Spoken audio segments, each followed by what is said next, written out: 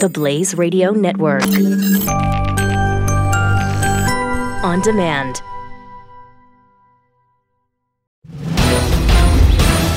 Hello and welcome to ILTV's Zion News on the Blaze Radio Network. Coming up in today's newscast, a rocket launched from Gaza hits an Israeli home in Beersheba this morning. The Israeli courts decide to hear Palestinian-American student Lara Al-Qassem's appeal to stay in the country, and the annual Christian Media Summit in Jerusalem comes to a close following some very moving events.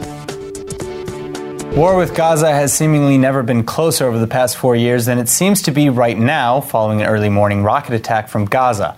Palestinian terrorists fired 2 rockets, one which fell into the Mediterranean off of the central Israeli coast, and another that landed just outside of a Beersheba home. Thankfully, though, despite heavy damage caused to the building, no major injuries were reported. בשעה 3:45 הגענו מיד למקום.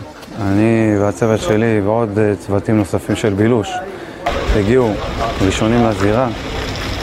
כמו שאתם רואים, יש פה הרס גדול.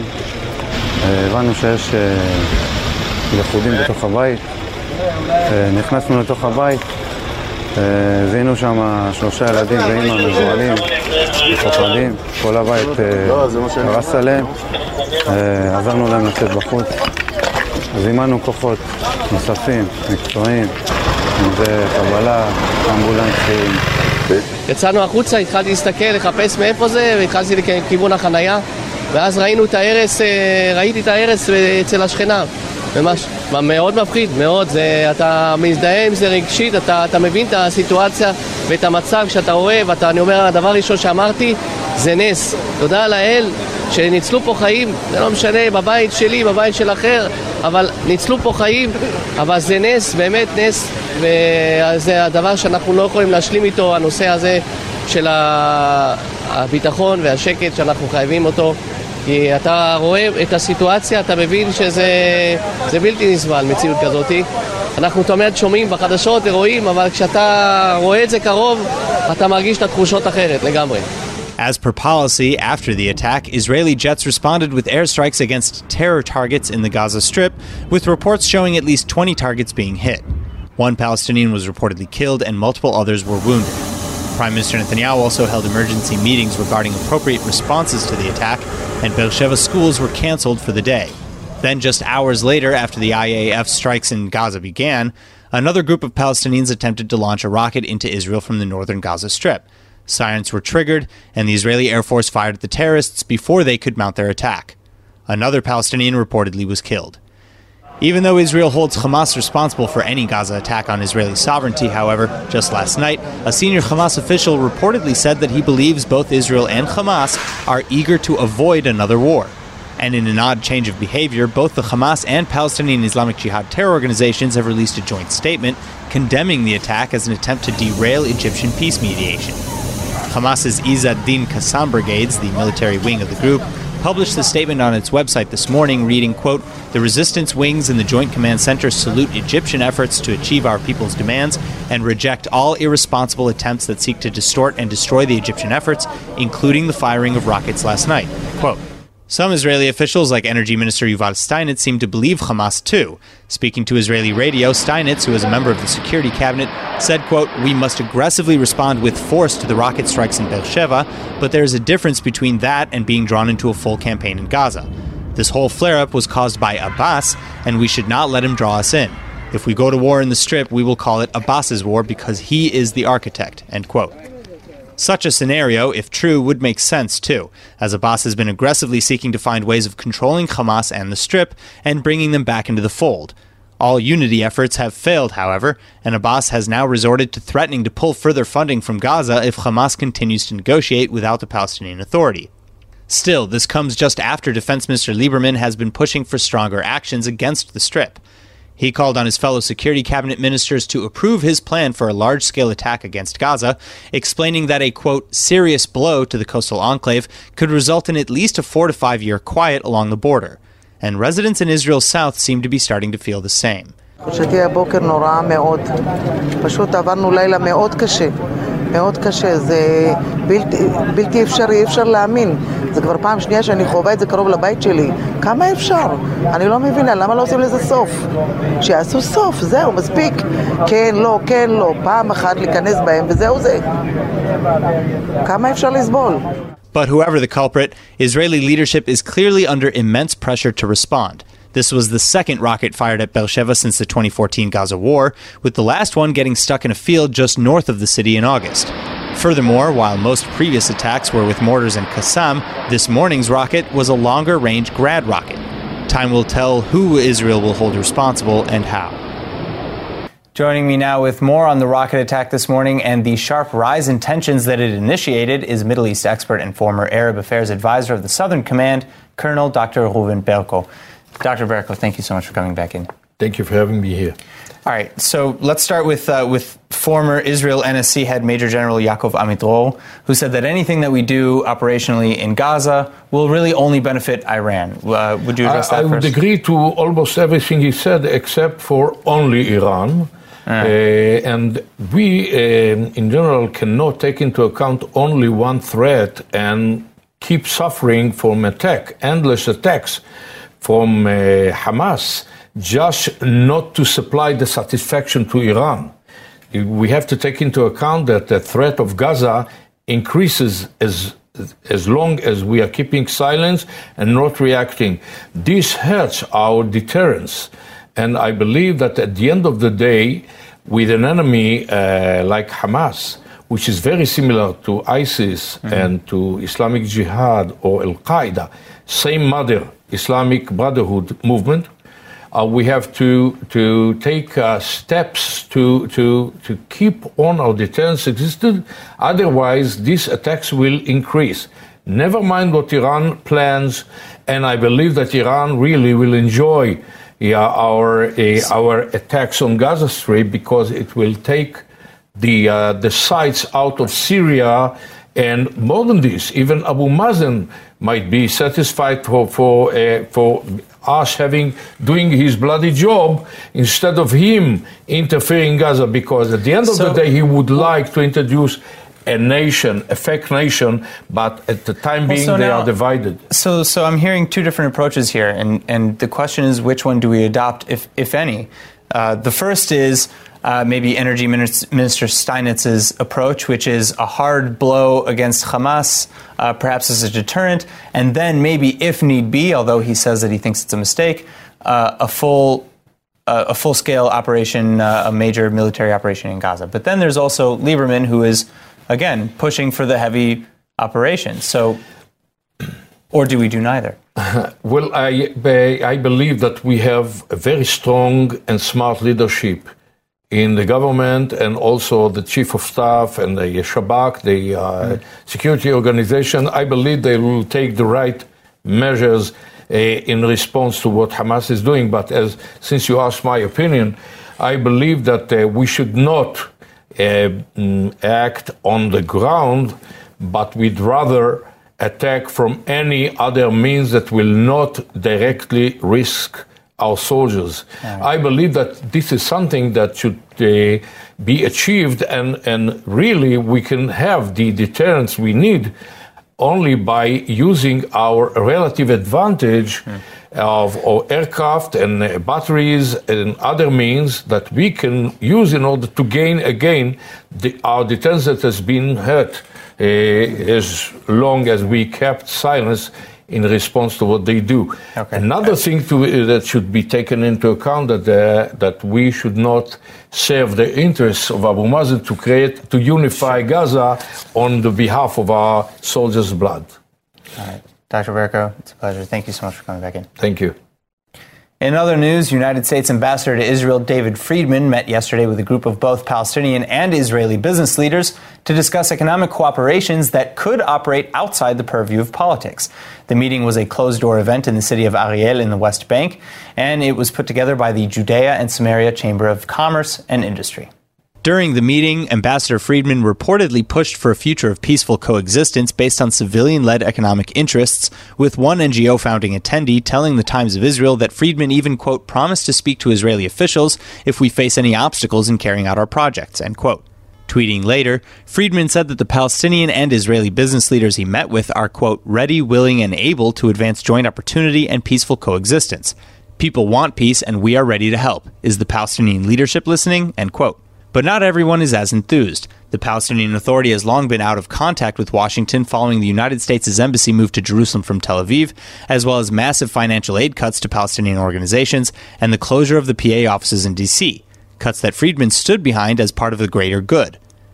Further, other critics like J Street argue that this is just another effort to support the Israeli settlement enterprise. J Street's Vice President of Government Affairs, Dylan Williams, said that, quote, by making an official public appearance at an event in an Israeli West Bank settlement, Ambassador Friedman once again crossed a major long-standing red line of bipartisan U.S. policy, and that the Trump administration continues to send a clear message of support for the settlement movement and the agenda of the Israeli right, end quote. But whether Friedman supports the settlements or not, there's no evidence to support that statement this time around. In fact, originally, Friedman and his team were to hold the meeting in Hebron, where most of the Palestinian business heads attending the meeting are from.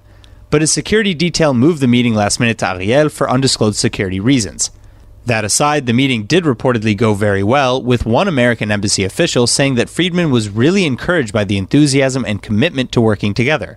So maybe, just maybe, his seemingly roundabout apolitical plan might just work. Just hours before her scheduled deportation, Palestinian-American Lara Al-Qasem appealed yet again to the High Court of Justice in pursuit of gaining approval to enter the country. Because Al-Qasem is an alleged BDS activist, the Tel Aviv District Court ruled against her entry into Israel last Thursday. But since then, there has been heavy debate over whether or not democratic values have been compromised, and if this decision against Al-Qasem is ultimately hurting Israel's image more than it could ever have helped. Lara Al-Qasem is a 22-year-old American student from Fort Lauderdale, Florida, of Palestinian heritage. She arrived in Israel on a student visa to attend Jerusalem's Hebrew University, but never made it out of the airport after it was found out that she had prior ties with the BDS movement. Al-Qasem fought the courts from the beginning, though, filing 2 appeals to remain in the country. But the Tel Aviv District Court rejected the latest appeal on Friday, October 11th. In defense of Al-Qasem's deportation, however, Prime Minister Benjamin Netanyahu said that Israel's stance is similar to other countries' practices, stating that, quote, if you're violently against America and you try to come into the United States, there's a good chance you won't be let in. That's also true of many of the European democracies, and it's true of the democracy called Israel, end quote. Yet the courts made the ruling based on Al-Qasem's past associations, not on her current stances on Israel. Al-Qasem was previously the head of her university's chapter of the pro-BDS anti-Israel group Students for Justice in Palestine, or SJP. It was investigated and reported, though, that Al-Qasem stopped her activities in SJP months before Israel passed its law to prevent BDS activists from entering. They were telling the Minister of Interior, you can't deny people entry on a whim. You have to be accountable. Until now, you have not been accountable, but that is not going to stand anymore. This law, if it's going to be applied, it must be applied narrowly, and you can't use it to deny entry to people because of their political opinions or based on flimsy evidence or no evidence at all.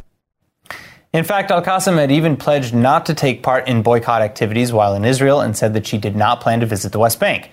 Furthermore, Al-Qasem could have chosen to fly back to the United States in the meantime, as courts would not need her present to continue with the case, but she chose to remain in airport detention anyway. The only option now is to wait to see if Al-Qasem's latest appeal will take, or if she'll be packing her bags and heading home.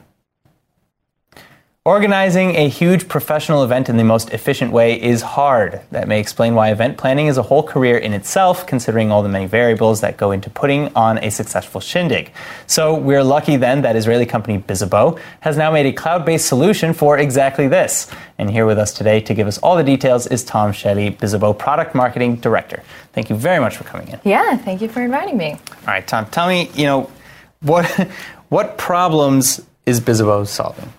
Sure. So as you've mentioned, it is a cloud-based service, same as, Salesforce invented the Sales Cloud. And then we had Marketo that invented the Marketing Cloud. We came and we said there needs to be an Events Cloud. So our audience is the event marketer. And essentially, we're empowering that marketer to create events that are actually rewarding and impactful for the audiences. So this is really just kind of allowing them to keep track of more variables, allowing them to put more things together in a shorter amount of time. This is like for the event planner that I mentioned earlier. So it really is that type of all-in-one platform, Sure. as you can think about it. It's that platform that they use in order to manage the event, in order to promote the event, in order to execute it. But the secret sauce and kind of the wisdom behind the platform is the fact that it allows the marketer to measure the impact of the events. And that's something that sounds, okay, everyone can measure, but no one can actually measure. So how do you measure that? So we actually know that 24% of event marketers invest in 24% of the marketing budget is invested in events out of, if they do paid campaigns and whatever they're doing, but they can't measure it. They literally cannot tell if the event was successful. Were they able to retain customers, acquire customers? And was it because of that event? Yes, exactly. Or anything else that they were doing. Sure. So with the platform, we provide them a lot of analytics and statistics and insights and recommendations to become better at what they're doing and grow their business through events that they're hosting. And with that analytics, does it just say, hey, this hit and this didn't, or does it also maybe suggest, why don't you do a little bit of this? Exactly. So we're definitely, and you can see the analytics here in the back. We're providing them those recommendations, and we're actually at the point right now of incorporating AI and machine learning and the best technologies out there to provide all the knowledge that they need and automate the information so that they don't need to do much. And it's already a very profitable engine for them. Wow. And you're on the market already? Yes, you're already available? For years we've been in the market. Okay, so where can people find you? Yeah, so really all over the world we have, HubSpot as a customer, and WeWork and EI Sports, and from Malaysia to Australia and America, we have customers all over. Incredible. All right, Tom, Shelly, thank you so much for coming in. Thank you. And now let's turn to ILTV reporter Yael Shir, who joins us from the annual International Christian Media Summit in Jerusalem.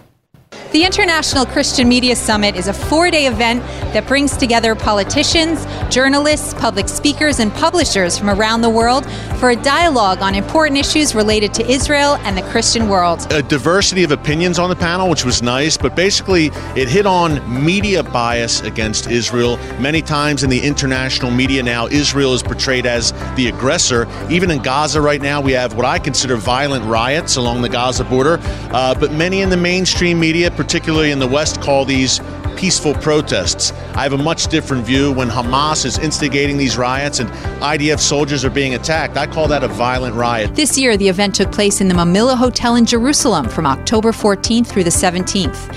Some of the guest speakers included Deputy Minister of Foreign Affairs, Tzipi Hotovely, Meretz Party Chairwoman Tamar Zandberg, President Reuven Rivlin's Chief of Staff, Rivka Ravitz, Ambassador and Deputy Minister Michael Oren, and the CEO of J Media Global, Jess Dolgen.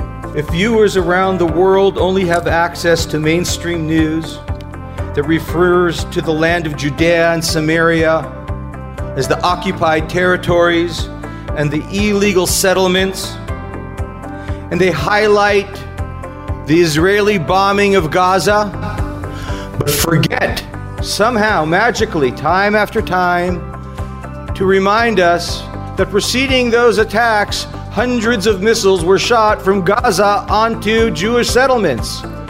Somehow that disappears. This is going on day in and day out. If we do not inform the world differently, how can we expect them to believe anything different?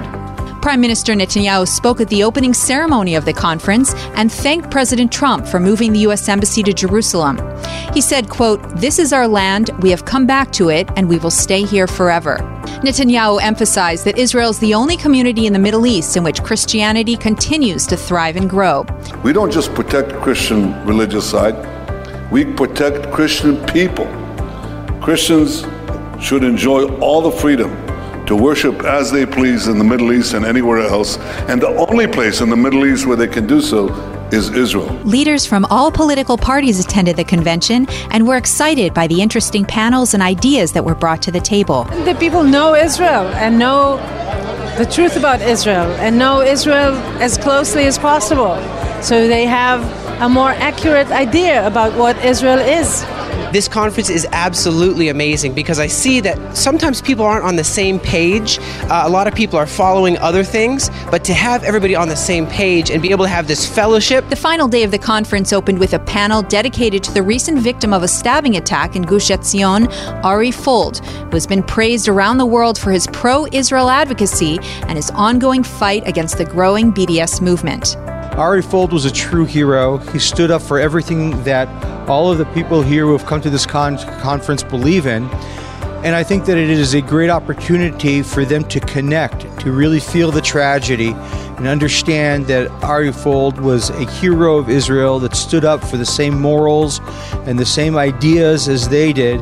And it's an opportunity for them to pay homage and understand what Ari Fold stood for. News anchor and television journalist Lucia Harish and actor and prominent media personality Tzachi Halevi got married just last week, and Israel has been buzzing with opinions as if it were the royal wedding. LTV's Emmanuel Kadosh is here with the details on Lucy's response to the media. Take it away, Emmanuel. I'm just going to let you... Thank you. Well, I actually saw Lucy's monologue just yesterday, and I was sitting there and I was so happy that we didn't report on this. I was so happy we weren't one of the media outlets that was reporting about making a huge deal out of this interfaith marriage. Yes, of course. But then I thought about it. How can we report on it in a more positive way? And she came out with this monologue, and I thought that this was the most empowering, amazing monologue that could ever have come out from her specifically, because she didn't need to talk about it. She didn't need to touch upon all the bad comments that she received, and she chose to, because basically her huge message here is that it's her life, whether she is a news anchor, whether she's a media personality, an actor, whatever it is, and interfaith marriage isn't new. If anything, it should be celebrated. But the thing is, but that's it. I mean, it was just, I think that it was just crazy how she had to respond in the first place to something, saying it's so polarizing just because Lucy is a Muslim Israeli and just because Tzachi is Jewish. It's really, I think it's crazy because they're not it's their business. First of all, she also mentions that also, but I think they're not, the royal family, and even if they were and that happened, it's their lives and this is what happens, and people should be happy that society's going with it. But why don't we take a look at the monologue? All right, well, thank you so much, Emmanuel, and yeah, let's take a look. אני יודעת שאתם רוצים לשמוע מה יש לי להגיד בנושא החתונה, ויש לי. אני חוזרת היום לשבת על הכיסא הזה, לפני הכל כעיתונאית ומגישה שמנסה לעשות את עבודתה נאמנה לכם הצופים בבית. רק שיש דברים שהם הרבה יותר חשובים על סדר היום של המדינה הזאת מאשר חיי הפרטיים. 20 נשים נרצחו מתחילת שנה, ואנחנו עדיין לא מזועזעים מספיק כדי לעצור את האלימות הנפשעת הזאת. סקנים על ערש דווי ששולחים עליהם חוקרים כדי להראות שהם יכולים לתפקד, כדי לחסוך למדינה כמה פרוטות. ילדים חולים שמחכים שיאשרו להם תרופה מצילת חיים, נכים שלא מצליחים להתקיים מקצבת רעב, אנשים שיש מצב שיושבים בכלא על לא עוול בכפם, קהילה להט"בית שלא מקבלת זכויות בסיסיות בגלל זהותם המינית, דרום בוער ששוב נשכח ונופל חלל במשחק הפוליטי, פתיחת מושב כנסת שיושבים שם אנשים ששכחו שהם נמצאים בשליחות ציבורית, וכל מה שהם עושים בעצם זה את כל שביכולתם על מנת להביא את המערכת לריקבון מוחלט. אלו הנושאים שאמורים להעסיק ולהדאיג כל אחד ואחת מאיתנו, ובטח לא מה שאומן ועיתונאית עשו בחייהם הפרטיים ביום רביעי. ולא, אני לא נאיבית. אני יודעת, אני לא בן אדם פרטי, אבל בתור מי שלא יודעת לשתוק על ענייני היום הבוערים, יש לי מה להגיד על זה. ושם, מבחינתי, ייסגר הסיפור. החיים שלי הם החיים שלי, ולא עניינו של אף אדם. נקודה, סימן קריאה. And now for our Hebrew word of the day. Today we reported on the appeal of Lara Al-Qasem to study in Israel. So our Hebrew word of the day is to appeal or le'ar'er. Now, when someone makes an appeal or an ir'ul to the court, it means he or she disagrees with the ruling that was made and that he or she is making a request to have the case reviewed again, typically by a higher court. In this situation, the Tel Aviv courts ruled that due to her past, Al-Qasem could not study in Israel, so Al-Qasem appealed, or hitriya, to the courts. Now, we just have to wait and see if the courts will actually accept her ir'ul or objection, which would le'ar'er or subvert the previous ruling. Now let's go ahead and take a look at the weather forecast. Tonight should be warm with a low of 71 or 22 degrees Celsius, but with a chance of scattered thunderstorms too. Then tomorrow you can expect cloudy skies and no change in temperatures. The high should be about 81 or 27 degrees Celsius.